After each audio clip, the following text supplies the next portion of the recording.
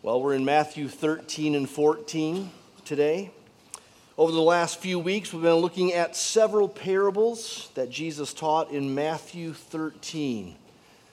These parables help to explain different responses to the gospel. Jesus points out that there will be some negative responses and some, superficially positive responses and then some eternally positive responses. Those parables also help to explain the nature of Christ's kingdom. Remember, like a mustard seed, it starts small, it's hidden, it's underground, below the surface, and it grows slowly, subtly, sometimes imperceptibly, but it grows surely, it grows inevitably. Christ's kingdom will become global and glorious. And yet, with that promise in mind, don't forget it starts small. It's like farming. It takes patience. There are plenty of seeds that never germinate, that never take root, that never grow up. And there are plenty of weeds out there. Well, I want you to keep in mind those parables and that teaching as we read on in Matthew 13 and into chapter 14 today.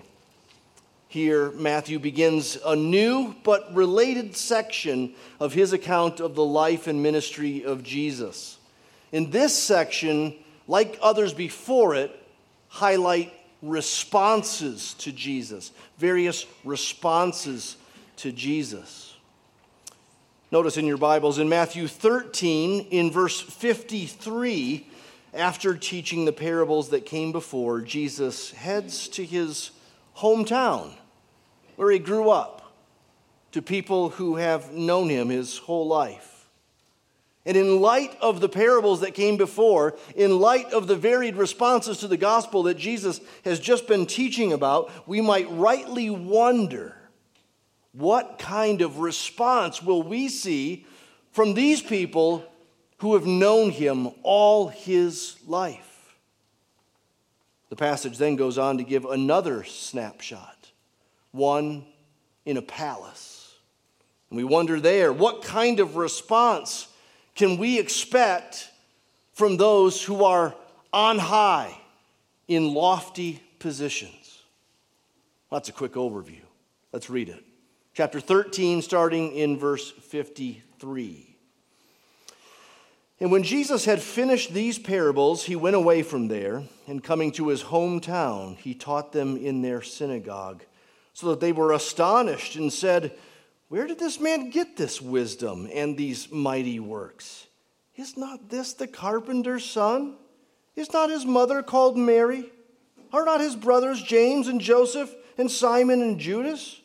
Are not all his sisters with us?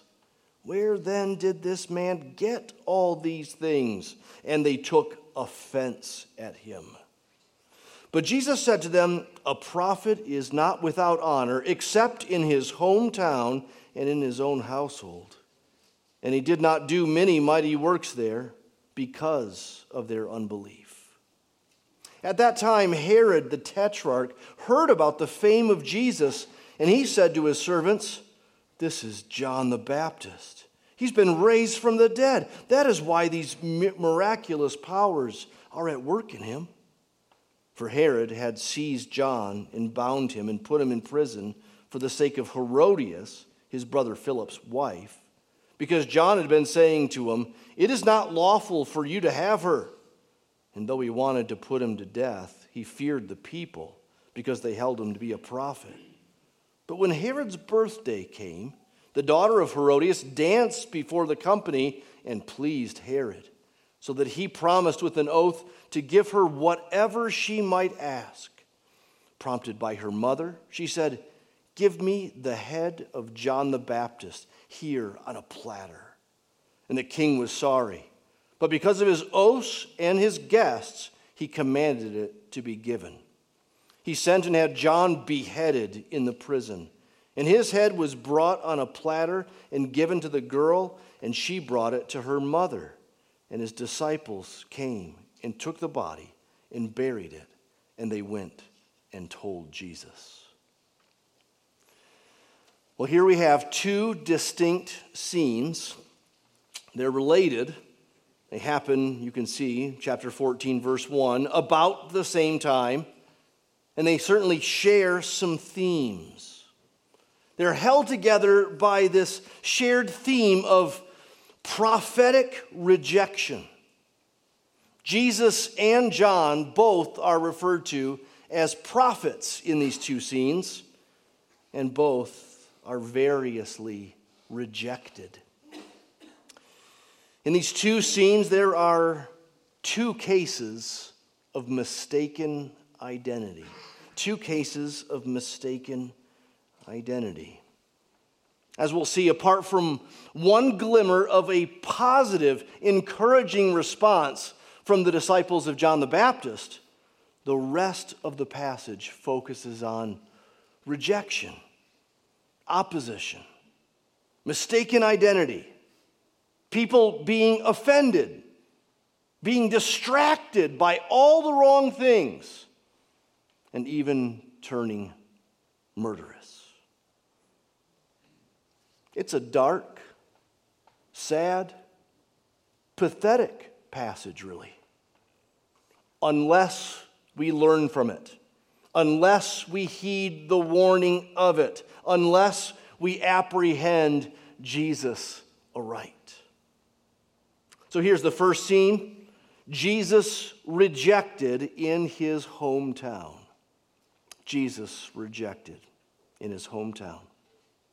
Jesus was, of course, born in Bethlehem, and then after a little detour to Egypt, the family eventually returned to their home in Nazareth, where Jesus grew up. Nazareth, at the time when Jesus was growing up, was a small village in Galilee to the north, a small rural town of about 400 people. 400 people. Can you picture a town like that? Most of us haven't had much experience with a town like that. That's where Jesus came from. Rural people, uneducated people, poor people. Remember that in John chapter 1, when Philip had an encounter with Jesus, he went and fetched his brother Nathanael. And Philip says to Nathanael, I've found the promised one, the one the prophets wrote about. It's Jesus of Nazareth. To which Nathanael, his brother, responded, "Can anything good come out of Nazareth?" I think of that whenever we drive to Kentucky, where most of our kids live these days, and we drive through Indiana, and we pass an exit for a small town, French Lick, Indiana. It's a weird name, I know. But I think to myself with a smile, can anything good come out of French Lick, Indiana? Larry Bird did. Larry Bird did. In fact, it was a small village outside of French Lick, Indiana, that Larry Bird was from. You get the point. Nazareth was like that, a small backwoods town. And its small size would mean that everyone knew everyone, and everyone knew everything about everyone. So when Jesus showed up back in Nazareth, after a year or more away, he did there what he had been doing wherever he went, teaching. He was teaching about the kingdom. He was proclaiming, repent and believe the gospel, for the kingdom of heaven is at hand. He was no doubt in his teaching strongly implying for those who had ears to hear that he was the promised one, the fulfillment of the Old Testament scriptures. And how will these familiar people respond? With rejection. They were incredulous. Verse 54 says they were astonished. A word that can be either positive or negative, just like our English word astonished. But here, obviously, it's negative. They were floored. He said, what? They said, where did this man get this wisdom and these mighty works? That's an important question. Where did he get his teaching and authority and miraculous power? What's the source behind it all? It's an important question, but they are asking it incredulously, rhetorically, skeptically. They are saying, he sure didn't get all that stuff from us in Nazareth. He sure didn't get it from the rabbis or the scribes or some special school. And he sure didn't get it from heaven. They're essentially asking, who does this guy think that he is? Which is basically what they say next. Verse 55, is not this the carpenter's son? They knew Joseph the carpenter. This is his boy, right? Didn't Joseph and his son Jesus fix our gate back in 25? Is not his mother Mary? Are not his brothers James, Joseph, Simon, and Judas? Are not all his sisters with us? Of course, the Nazarenes knew Jesus' family. They knew Jesus. They knew all his siblings. They even knew them by name.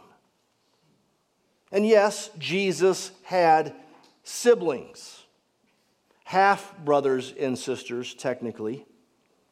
We Christians believe that Jesus was born of the Virgin Mary, so he didn't have Joseph as a biological father. But that reality doesn't mean that after Jesus' birth, Joseph and Mary didn't have normal marital relations and children from those relations. They had at least 6 other kids besides Jesus. So here's a misconception that we have to clear up. Rome, the Roman Catholic Church, teaches Mary's perpetual virginity, as they call it. In other words, that Mary remained a virgin her whole life. And so they assume that the brothers and sisters mentioned here must be Joseph's kids from a previous marriage way older than Jesus. They get that from a 2nd century document called the Proto-Evangelium of James, which is rightly not in our Bibles, neither is it in Catholic Bibles. So rather than believe a made-up doctrine, rather than concoct a strange marital situation between Joseph and Mary, which is never once mentioned in the actual Bible, isn't it just easier and safer to take the plain reading of a passage like this and believe that Jesus had siblings born of Joseph and Mary was not a perpetual virgin? You got to wonder what else they're not telling the truth about. Well, that's not the point of our passage, but it is worth pointing out. What is the point of our passage? Look at verse 57. They took offense at him. They were scandalized by his words and his works. They were offended at the gall of this guy. You've heard the saying, familiarity breeds contempt. Well, that's what's going on here.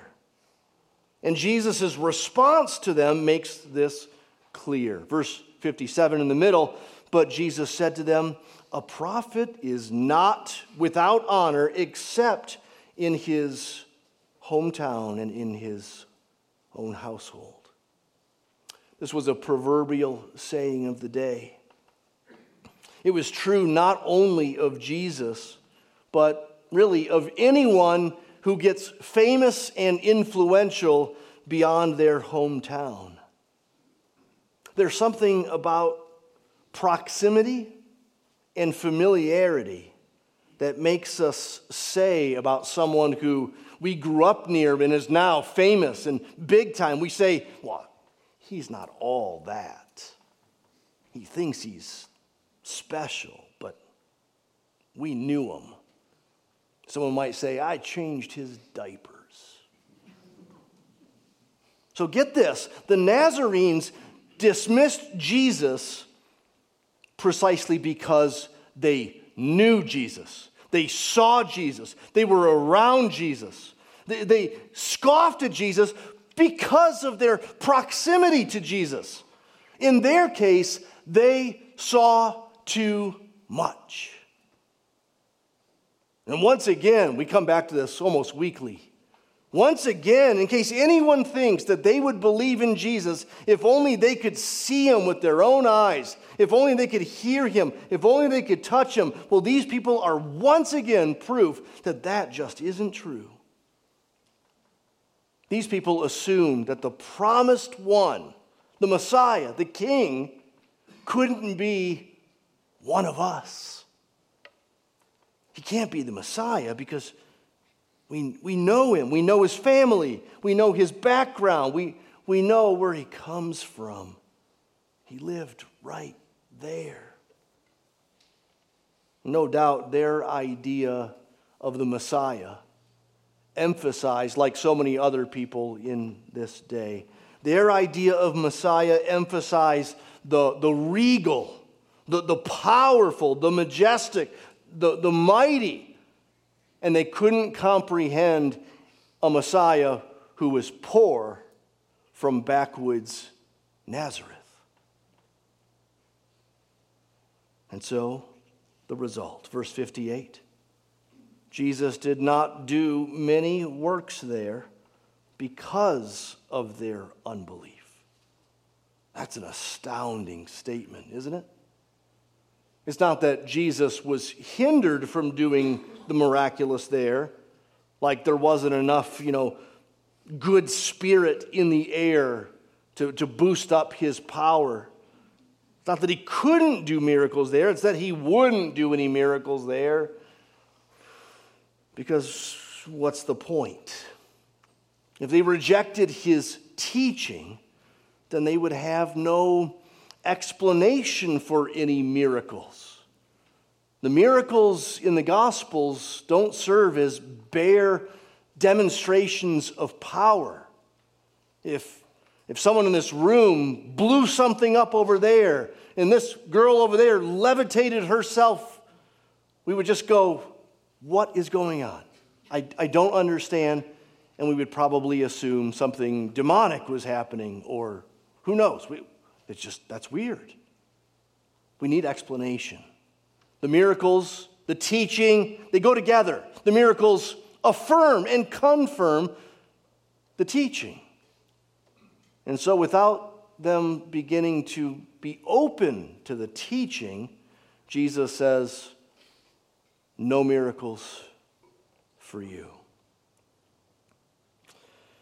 Now, what should we learn from a passage like this? Well, we should learn that the Messiah, God's King, the Savior of the world, does indeed come from lowly origins. God works in surprising and seemingly upside down ways. He always has. That's been the way all through the Bible. From little last-born David to Jesus, born in a manger. We should remember that from this hometown visit, we should remember that unbelief is really powerful. An animal will chew off a limb to get out of a cage. And people will come up with some weird explanations and make strange excuses to not believe when the truth is staring them right in the face. We learn from this passage that Jesus stands in a long line of God-sent prophets who were rejected by God's people. Jesus is more than just another one of these prophets. No, he is the ultimate one, the final one, but he's in that line. as Jesus will say of Jerusalem in Matthew 23, "O Jerusalem, Jerusalem, the city that kills the prophets and stones those who are sent to them." Or as Stephen, Deacon Stephen, as he puts it, sometime after Jesus' rejection and crucifixion, he says in Acts 7, "Which of the prophets did your fathers not persecute? They killed those who announced beforehand the coming of the righteous one, whom you have now betrayed and murdered." So that's where this is all going. The cross. And Matthew 14 foreshadows it. Jesus' hometown rejection is writing on the wall of what's ahead. His hometown rejection is completely consistent with all the Old Testament foreshadows and foretelling that came before. We also learn from this passage then, as Jesus' followers, as his messengers, that we shouldn't be surprised when his message is still rejected today. We shouldn't be surprised when we, like him, are dismissed or ridiculed, even by those who are closest to us, who have known us all our lives. And as we remember all of that, then especially for those of us who know this stuff well and have known it for many years, we should also take heed of the potential dangers of familiarity and proximity to Jesus. We must be on guard that we don't get used to him and yawn about him. We might find ourselves actually dismissing him. That's the first scene, Jesus rejected by his hometown. Now we come to the second scene, John beheaded by Herod. Look down at the first couple verses of chapter 14. Let me read these again. At that time, while that was going on, Herod the Tetrarch heard about the fame of Jesus. And he said to his servants, "This is John the Baptist. He's been raised from the dead. That is why these miraculous powers are at work in him." Now track with me here.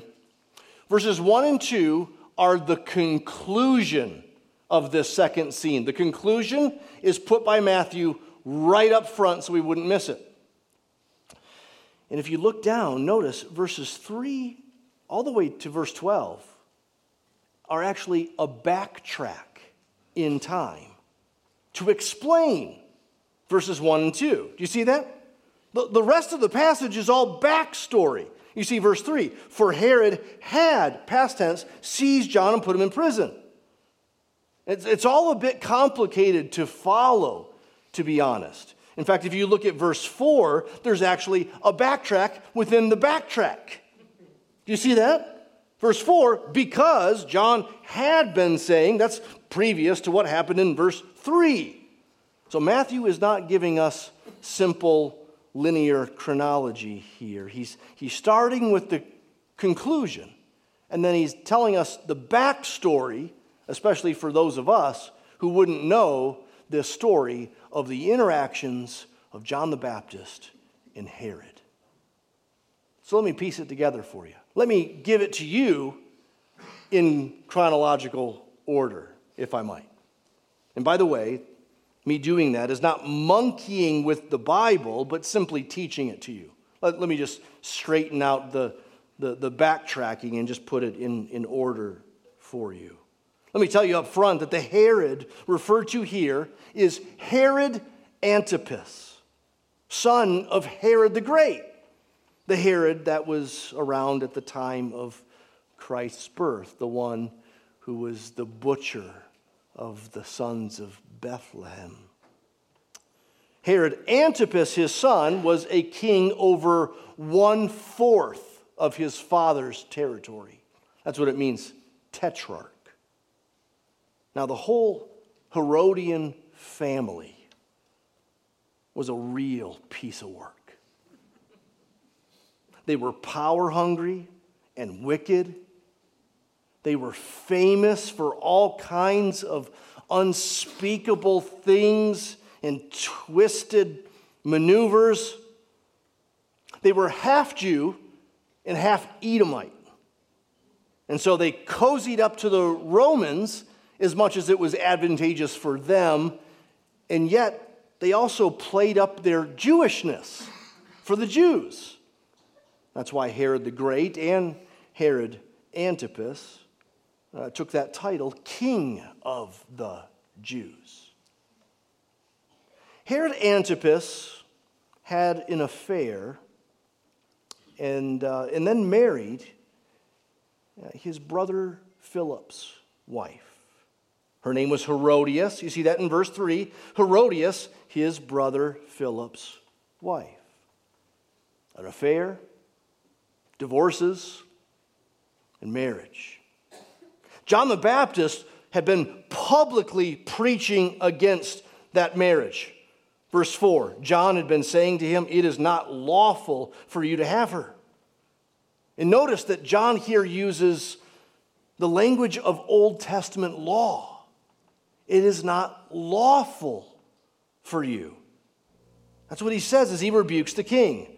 And I point that out because we may wonder how much of John's example we should imitate today. For instance, should pastors be preaching against the immorality of public secular figures? Well, there are some factors to keep in mind. Remember that John was rebuking the so-called King of the Jews. He was pointing him back to Old Testament law.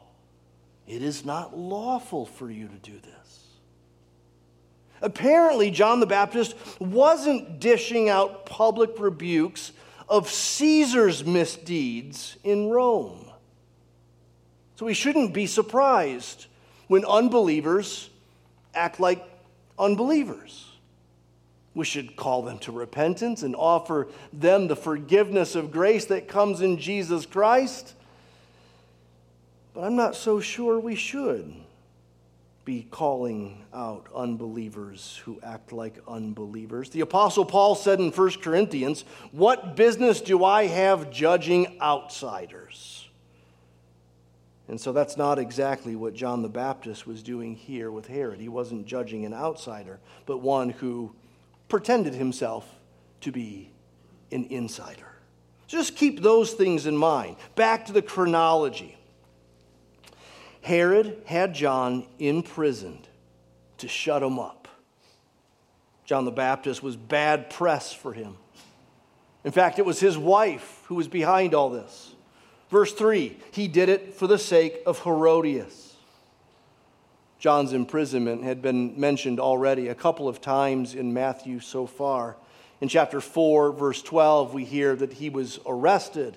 In chapter 11, verse 2, we find that John had been imprisoned when he sent his disciples to ask Jesus pertinent questions. Now, Herod wanted to have John executed, but he didn't. Verse 5 tells us why. Because he feared the people. Watch the fear element with this guy. It pops up again. He didn't have him executed because he feared the people. But then we come to Herod's birthday. That fateful day. No doubt, lavished food, many guests, much wine, and provocative entertainment. Verse 6, the daughter of Herodias, in her mid to late teens, danced before the company. That was no doubt a sensual dance. And it pleased Herod, it says. It pleased Herod so much, he rather hastily, and probably as a boastful display of his power and authority, which actually he didn't have that much of in these days, he promised the girl anything she wanted. And he promised it with an oath. Her mom seized the opportunity and told her daughter to demand for the head of John the Baptist on a platter. And Herod was now stuck. He didn't want to execute John, but there was the oath, and the oath in front of the guests. Verse 9. And so to save face, he acquiesced, and John's head was taken off. And out came John the Baptist's head on a platter at a dinner party. It's disgusting. This is actually where we get that phrase, head on a platter. We hear it in even contemporary pop culture today. As far as I know, this is the first time anyone's ever thought of such a thing. The platter was brought to the teenage girl, verse 11, and she presented it like a gift to her mother. This is the end for the great prophet, John the Baptist, the forerunner of the Messiah. It is sad. It is pathetic. It is twisted. It is messed up stuff. And it happens in this tragic convergence of sin and a desire to silence and fear and multiplied fears and sensuality and people-pleasing and face-saving and pride and violent murder. Now to finish the backtrack, see verse 12. The disciples of John the Baptist then came and took his body and they buried it. And they went and told Jesus. There's the one bright spot in this dark passage of two prophetic rejections. John's disciples cared for his slain, headless body and buried him with respect. And then they went to Jesus. They went to Jesus. Do you remember the questions they came to Jesus with in chapter 11? John sent them asking Jesus, "Are you really the one, or should we wait for another one?" John and his disciples at that time, back in chapter 11, wondered, doubted. It didn't seem like Jesus was filling the bill of the Messiah. And Jesus told them, "Tell John what you see. The dead are raised, the lame walk, the deaf hear, the blind see, the poor have the gospel preached to them. Tell John to not be offended by me."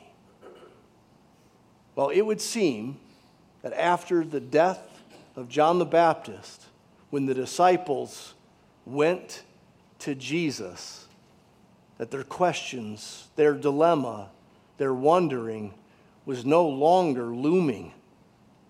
Where else can they go? Jesus alone has the words of eternal life. But now, in light of all that, now we're ready to hear the conclusion, the whole point in why Matthew is telling this. Again, verses 1 and 2. Herod the Tetrarch heard about the fame of Jesus. He said to his servants, "This is John the Baptist. He's been raised from the dead. That's why these miraculous powers are at work in him." Unbelief is astoundingly stubborn. It gets remarkably creative in order to not own up to the truth. An animal will chew off its limb to get out of a cage, and Herod thought it easier to believe in a resurrected John the Baptist than to take Jesus' miracles at face value. Here is a man plagued with guilt and fear. He's about going mad. Now, I want you to see that this complicated story, with all its twists and turns, this complicated story about Herod and John the Baptist is really about who? Jesus. It's really about Jesus.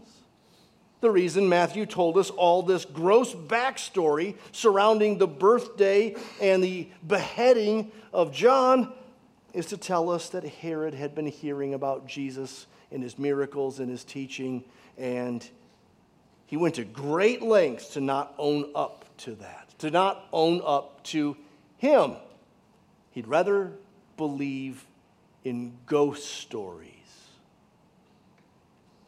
Jesus is the point of the story. He is what is keeping Herod awake at night, and he is where the disciples of John go to when it's all said and done. But let's not put John aside just yet. The passage is about Jesus, but let's not put John aside just yet. Let's take in the sad, tragic reality of his death. We all die, of course. But this isn't how any of us would want to die. This isn't how heroes are supposed to die. John was caught in a twisted web of weird people and weird circumstances at a weird birthday party. And all because he was faithful to rebuke the king and to call him back to God's ways. Now, Drew, last week, he mentioned Jim Elliot, the missionary to the Auca Indians in the 1950s. Drew mentioned him to quote that great line from Jim Elliot. He is no fool who gives what he cannot keep to gain what he cannot lose. Jim Elliot said that before he was killed and cannibalized by the very people he was preaching to. Many Christians know that. But many of us don't know that it was actually several decades after Jim Elliot's death that it was discovered how strange the circumstances were that led to the death of these 5 missionaries. It wasn't mere rejection of the missionaries. It wasn't just in opposition of their message. Details of what came about, what conspired to come about to their death, it became clear it was a tragic confluence of tribal rumors and infighting and falsehoods and jealousies in the tribe and vendettas unrelated to the missionaries. It was more like a mishap than a martyrdom. It was more like a misunderstanding than your average murder. And yet now, decades later, consider how God has used their sad, seemingly tragic murder to further his kingdom, to invigorate and empower people to leave home and go to far away, dangerous places with the gospel, to risk life and limb that others might hear and others might know. How many have been persuaded to do so because Jim Elliot and 4 other men were willing to die for the gospel? God moves in mysterious ways, his wonders to perform. He plants his footsteps in the sea and he rides upon the storm. And so we judge not the Lord by feeble sense, but we trust him for his grace, because behind a frowning providence, he hides a smiling face. And that was proved true in the seemingly senseless murder of 5 missionaries among the Auca Indians in 1956, and that was proven true in the seemingly senseless beheading of John the Baptist in Matthew 14. And it proved true in the cruel, seemingly senseless crucifixion of Jesus. So we have these 2 stories in Matthew 14, 2 stories of prophetic rejection to tell us as we read Matthew what's to come, what we can expect as we read on. Rejection is actually the way. Rejection will be more common than not. The lowly Nazarenes rejected Jesus for being too common and too familiar. And lofty Herod rejected John and Jesus, and he would rather believe in ghosts than own up to Jesus. There's a word for this with these extremes. This is a merism, M-E-R-I-S-M. I couldn't remember the word. Alex reminded me of it this week. It's a literary device, 2 extremes to represent the whole. The lowly Galileans reject Jesus, even though they're up close. And lofty Herod from far away rejects Jesus and John. Again, it's all about Jesus. And yet, seemingly the whole world is against him, from top to bottom. The writing is on the wall. And Jesus will put it like this in just a few chapters in Matthew 17. He'll say, Elijah has already come. And here he's referring to John the Baptist, who came in an Elijah-like prophet way as the forerunner of the Messiah. So he says to his disciples, Elijah has already come. And they didn't recognize him. They did to him whatever they pleased. So also, the Son of Man, Jesus, will certainly suffer at their hands. A great prophetic line of rejected prophets. And that's how we know that Jesus was a true prophet. Not because he had it easy, but because he was rejected. He did suffer at their hands. He died on the cross and yet was raised. And now from our vantage point on this side of the death and resurrection of Jesus, we actually now know that we needed a rejected Savior. We needed a king who would die because he died in our place. His death was no accident, no tragedy, no mishap. Despite the strange confluence of circumstances surrounding Jesus' accusations and rejection and crucifixion, from the tensions between the Jews and the Romans and the trumped-up charges against Jesus and the inconsistent witnesses about those charges, despite all that, no, actually through all that, God was bringing about our salvation. This is the means by which the problem of sin and separation from God gets solved. This is how God would forgive our sins. This was the plan all along. He was despised and rejected by men, a man of sorrows, acquainted with grief. Surely he has borne our griefs and carried our sorrows, smitten by God and afflicted. He was pierced for our transgressions and crushed for our iniquities. Do you believe that today? Have you put your hope in that? In this kind of king, in this kind of Savior? Have you come to the end of yourself?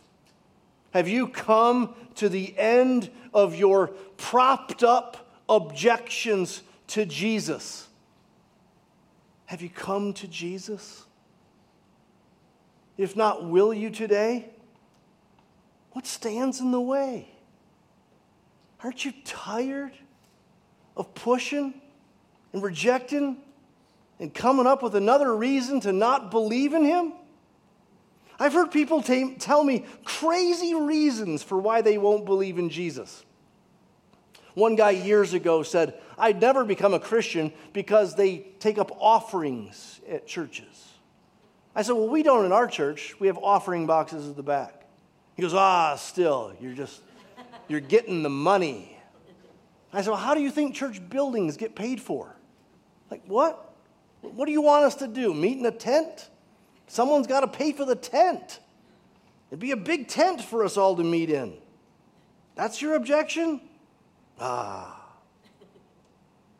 Others will say, I think I heard somewhere that Jesus had a girlfriend or had a wife.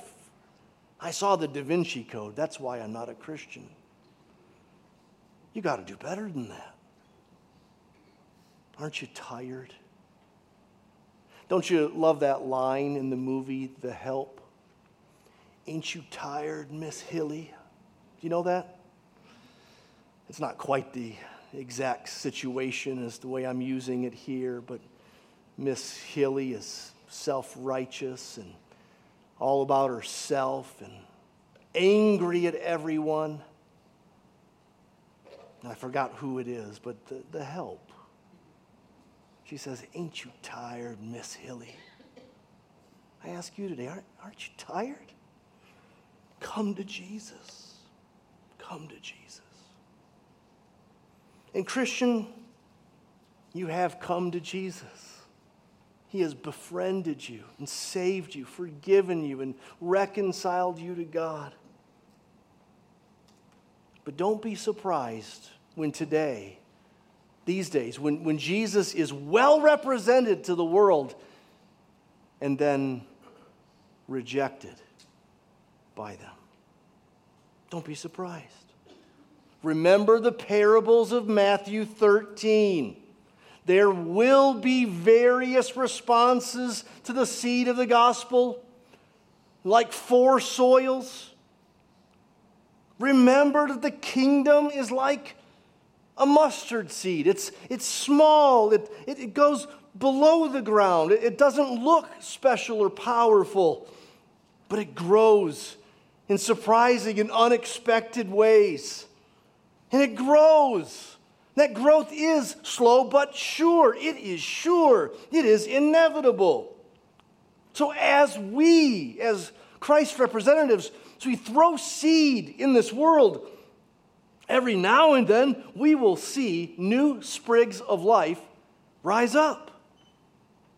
Every Christian in this room and every Christian in every Christian church around the world meeting this morning is a testimony, is proof that the seed is going out and it is getting roots and it is growing up.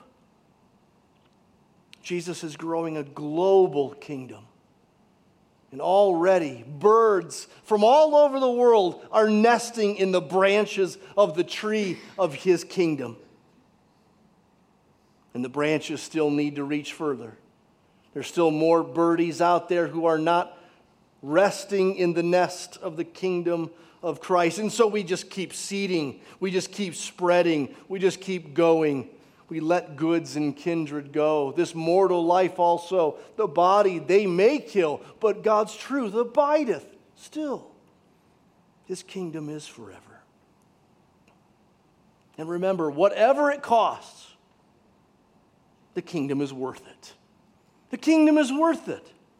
It is worth everything and anything that we could ever give up or have taken from us, even our very lives, even our heads. The kingdom is like a treasure. It's like the one pearl. And so there's nothing we can give up or lose that would outweigh the worth and joy of gaining his kingdom. Let's pray.